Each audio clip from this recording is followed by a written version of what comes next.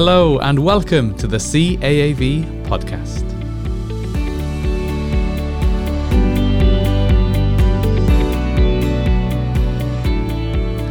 You're listening to episode 32 and I'm your host, Aled Jones.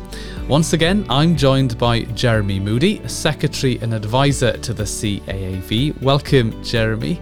Now, in this podcast episode, we're going to be talking through some of the supply chain issues, disruptions we've seen over the past 18 months or so. And let's start with the spring of last year when the pandemic took hold. That had some major shocks early on in supply chain, particularly around food, but the supply chain for food did realign and readjust and cope remarkably well given the emergency situation we were in.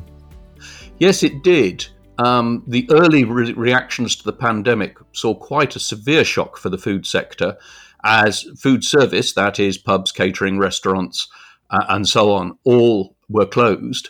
And that meant the food market had to reorient itself with the difficulties that were happening in processing and so on with the early phases of the pandemic and the extreme lockdown when it started. And that led to meat, to fish piling up, going into cold stores, significant disruption. But after about 4 or 5 weeks, it settled out. The markets found new channels, new ways to reach the residential market that on the whole tends to buy British. Prices strengthened.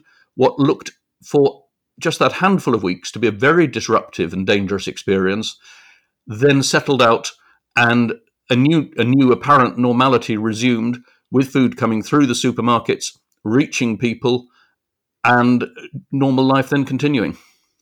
And it also led to a lot more local support for local food and consumers wanting to support local supply chains. That's been a feature of the pandemic. That has, buying British, buying local, a shift almost from the discounters to the main supermarkets, but also very strongly to local grocers, local butchers, in that reorientation of the supply chain. And it's going to be fascinating to see how much of that lasts as we progressively come away from the pandemic. And coming into this year, 2021, there's been some major global supply chain challenges to grapple with. Well, if last year was the year in which we adapted to what the lockdown and the pandemic meant, what we have seen this year was the strains, the enormous competing strains, as the world economy was being tugged in many different directions as major economies started recovering and then relapsing with further waves of the pandemic, with measures taken against it. So we had seen, as we ran on through the rest of 2020, we saw issues where parts couldn't be obtained from factories. The supply chain was getting stickier. Prices were rising, particularly for raw materials. But it was really in 2021 that we saw the Chinese economy spur back into life, accelerating enormously, and then the American economy accelerating enormously. And those were sucking in imports to make the goods that they want. And that was drawing trade to them in an enormously powerful way. And that drove very, very much increased prices for containers to take the goods, particularly into directions going one way, but not the other. Container units piled up in places where they weren't wanted, empty in some cases, full of goods, some of them perishable in other cases. Ships were accumulating in large numbers outside major ports, whether in China or America or elsewhere. And then, of course, in the spring, we saw the extreme disruption for Western Europe when the Ever Given, the great container ship from China, was stranded in the Suez Canal, blocking it for barely a week. But that disrupted world supply chains for towards 5 weeks and more. And, of course, that glut of containers finally reached Felixstowe quite a number of weeks later. So we have this pattern of everything being in the wrong place, the trade cycle, half a cycle out. And that has seen major delays, disruptions to the supply of goods that industry needs to produce, the contractors need for construction, the consumers wish to buy. And that has been, in a way, much more disruptive and generative of inflation than anything we saw last year. And in addition to that, one of the major features of this year has been the disruption within the energy market and huge increases in energy prices. Was this something that was to be expected, or did it catch the UK somewhat unprepared? This really is a function of economic recovery. We had reached a point where there was even almost officially a negative price for oil as people were paying to have it stored. But with the recovery, as it came through in the first part of the year, for example, China increased its demand for natural gas by 15%, but its imports of gas by 24%. The energy recovery that came through was one that then put enormous strain on limited supply. And we have seen that particularly in the natural gas market. The oil market recovered to, say, the current value of about $80 a barrel for Brent crude. The equivalent natural gas price per barrel has been $190 a barrel. And that has put its particular strains with natural gas being used for power generation. China has had major power shortages. That in turn has had consequences for its own production systems. And they have now told their power supply industry to secure coal, oil, gas, power, and the quote is at all costs. And when the market is up against a Chinese government that's willing to buy energy at all costs, that sustains particular high prices. Stocks were run down in Europe over last winter and hadn't really recovered. Russia was still replenishing its reduced stocks. Russia is, it appears, probably honouring its contracts but doing no more. And there are all the other pieces of energy politics that go around dealing with Russia. The UK has very thin stocks, very little capacity to store, but has now secured an agreement with Qatar to be a supplier of liquid natural gas as the last resort, and we have major port capacity for bringing it in. So much now depends quite on what this coming winter looks like. And the increase in energy prices has led to an increase in fertilizer prices for farmers, and this bizarre situation of a shortage of CO2. And during a time where we're talking about ways of reducing CO2 or taking CO2 from the atmosphere, we've been in a situation where we've been encouraging more CO2 production. Yes, fertilizer and carbon dioxide have been a fascinating part of this autumn story. Fertilizer prices are already beginning to rise, partly with natural gas prices beginning to rise, but also because of reduction in fertilizer manufacturing capacity. A Chinese plant in Yunnan was closed for lack of electricity to power it. European plants were down for maintenance. Farmers then began looking at the fertilizer prices and thought, well, won't buy yet, they're bound to come down. And then the big natural gas price spike cut in. And at that point, CF Industries, as a predominant player in the UK market, with its factories in Teesside and Cheshire, looked at the economics of slightly reduced demand, sharply increased input costs, and said, we simply can't operate. And so shut down. It was then discovered, because I don't think many people were terribly aware of it, because it's just one of the quiet bits of the economy that simply makes life go on, that the byproduct of producing ammonia from natural gas to make fertilizers was indeed carbon dioxide. And so, as you say, the irony is that just as we're trying to wrestle with large quantities of loose carbon dioxide in the atmosphere, we are suddenly short of having it in readily available, usable form to do an enormous range of things. The focus was on stunning pigs and poultry before slaughter, but actually more of it was probably more importantly used in food packaging. But advanced gas-cooled nuclear reactors have a clue in the name. They use carbon dioxide as part of the cooling mechanism that helps them function. It goes into fizzy drinks, but it also is used as part of many medical operations. CO2 just becomes one of those very important but understated parts of how the domestic economy works. And we were now not producing any, and none was really coming much from elsewhere. We'd had a CO2 crisis back in the summer of 2018, when a whole block of fertilizer plants had ceased production coincidentally for maintenance. And I think the companies had laid in bigger stocks against such a thing happening again. And indeed, it was very lucky that they had done, because that gave just enough time for the government, quite remarkably, to step in with CF Industries and say, we will keep you open for 3 weeks to produce the CO2 that we need while you come to a deal with your CO2 purchasers that will see you into the new year. And that was just done. One of the factories has reopened, CO2 is being delivered, and alongside that, a certain amount of fertilizer is being produced, though quite oddly, it would seem as a byproduct of producing carbon dioxide. The market arrived at a deal. That deal runs until January. We wait to see what happens then. The carbon dioxide price may well have quintupled as a result of that. And then we look to next year to discover the next round of this story. And there will be a lot of farmers in a situation whereby they might have reduced their fertilizer expenditure and possibly might not have any in stock at all, given the enormous hike in prices. What's going to be the impact of that? Do you expect that some farmers will have to look closely at changes to their production systems, changes to the way they go about producing the products, or possibly looking at other ways to generate fertility in the soil? This could be a turning point for some farmers. Well, I think there's short-term issues, and then there may be longer-term issues in this.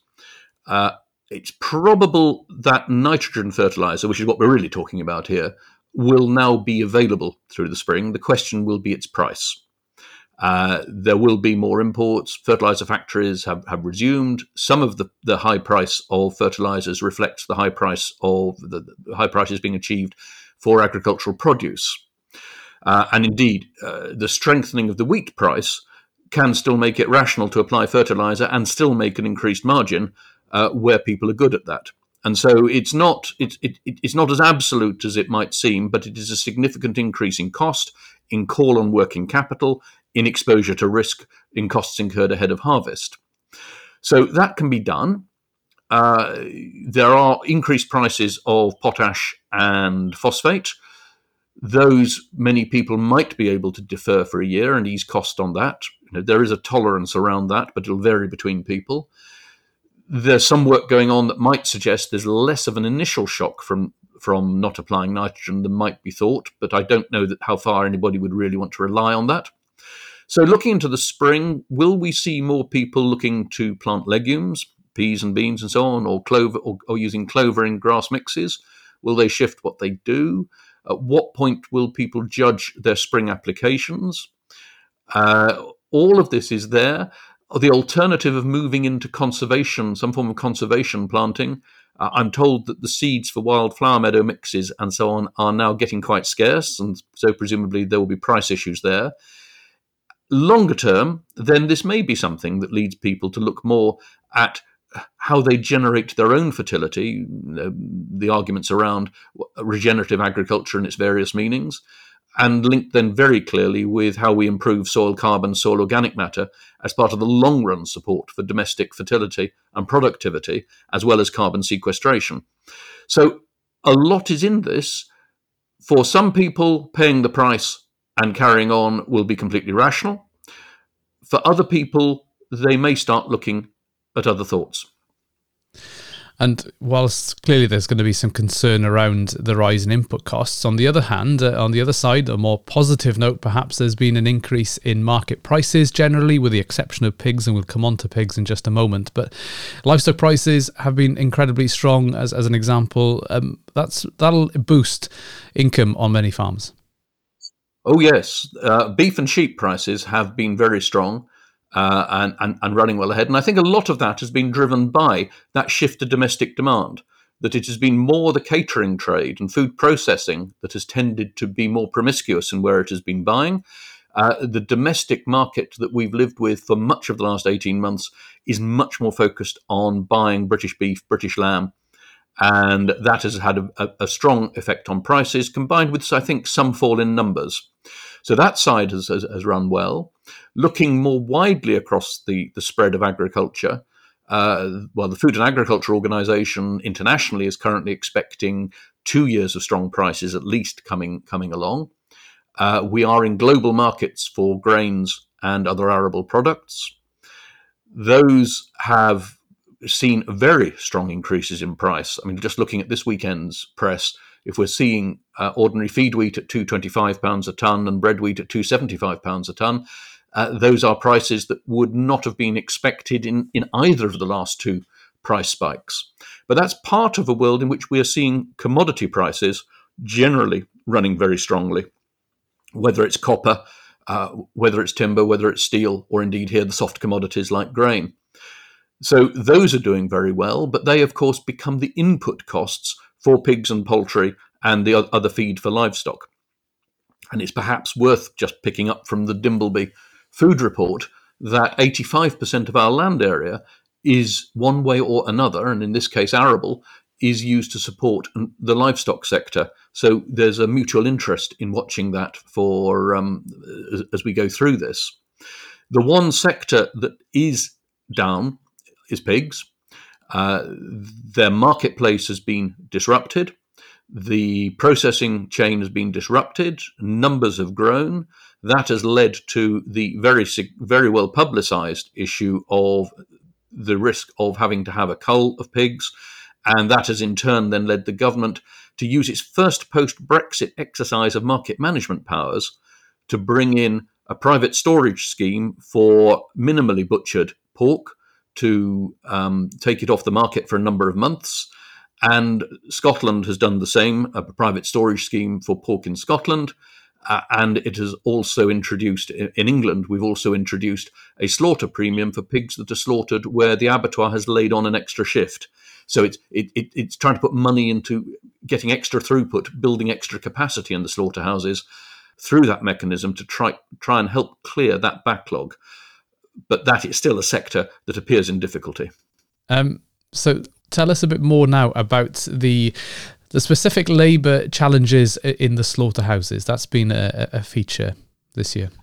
Well, the whole food processing sector has been under significant pressure on the labour front.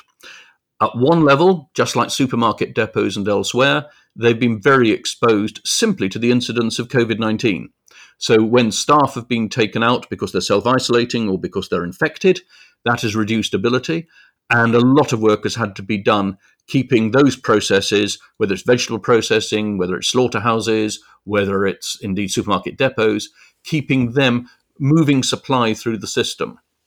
But we have seen a lot of pressure on wage rates at the bottom end of this area, driven as people have moved into other lines of work, and particularly after the lockdown, when a significant number of people who were working, especially as butchers in slaughterhouses, went back to homes in Europe and didn't return. So that was more of a function of this summer than earlier in the process. That has then put very significant strain on the slaughterhouses and similar pressures in veg processing to try and find the labour to keep stock moving through the process. Actual slaughtering appears to have continued to function, but the butchering afterwards, and that is recognised as a higher skilled job, it is recognised as being paid rates that warrant migration. The difficulties that have been found there are around finding butchers from abroad that meet the language skills. The government, under the pressure for both pig and poultry sectors, again, as with lorry drivers, has made available a block of temporary visas for people to come and do that work, provided they meet those tests. And as I understand it at the moment, while the full number of visas available may not have been taken up, that appears now to be easing conditions such that there should be poultry on the table for people at Christmas, such that pork will be coming through the system so that it goes into the market or indeed into that private storage arrangement that we've discussed. And picking up on some of the themes there around labour shortages, that's been a problem across many sectors. Almost every industry has had challenges over the past 18 months with labour supply, but that's not a situation limited to the UK alone. This is a global issue, particularly around the shortage of lorry drivers. Yes, we obviously focus enormously on our own immediate concerns and interpret it in our way. But what is striking is the shortage of lorry drivers in the States and on the continent as well. And that seems to be part of a much larger and as yet unestablished set of changes in the labour market. Some of it is older drivers retiring. Some of it is people finding other jobs. A lot of talk about the conditions for road hauliers on the road and how that could be improved to attract people. Something around hours. In this country, a fraction, but only a relatively small fraction of the lost number being European citizens who've chosen either to go or not to come back when they've been away. But much more, it's functions of the domestic labour market. And that has complicated matters very considerably. The government has, for the last, just to assist with the last few months of this year, made available temporary visas for lorry drivers to come and work here, and is allowed more movements by foreign hauliers between British destinations to help, again, ease the questions of capacity and haulage. But there's a bigger and longer term problem in this, and that does, in the nature of itself, make the supply chain much more difficult if you can't move goods around. And in conclusion, Jeremy, what's your outlook for next year as hopefully some of these supply chain issues sort themselves out? What do you think is going to be the features for next year? I think we do look to world supply chains in general sorting themselves out. I know that the head of Associated British Ports has said we might not get all the containers in quite the right places until very late next year, 2022.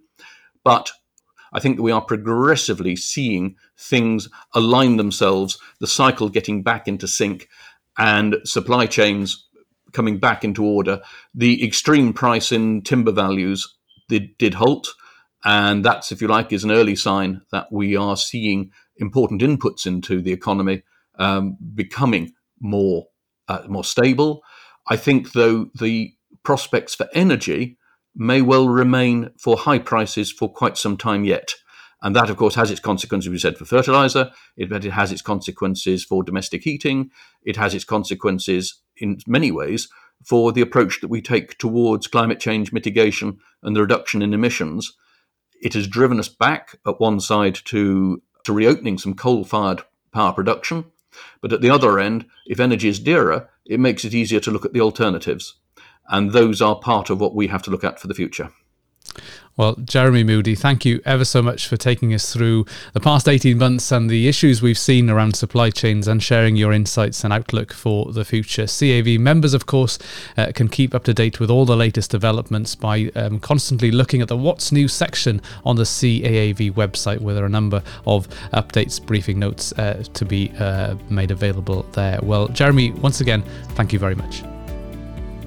And there we are. We've reached the end of yet another episode of the CAAV podcast. If you want to keep up to date with all future episodes, or indeed catch up on previous ones, please head to our website, or you can subscribe for free on whichever platform you use. Also, if you've got any feedback or ideas for future episodes, please get in touch by sending us an email to inquire@caav.org.uk.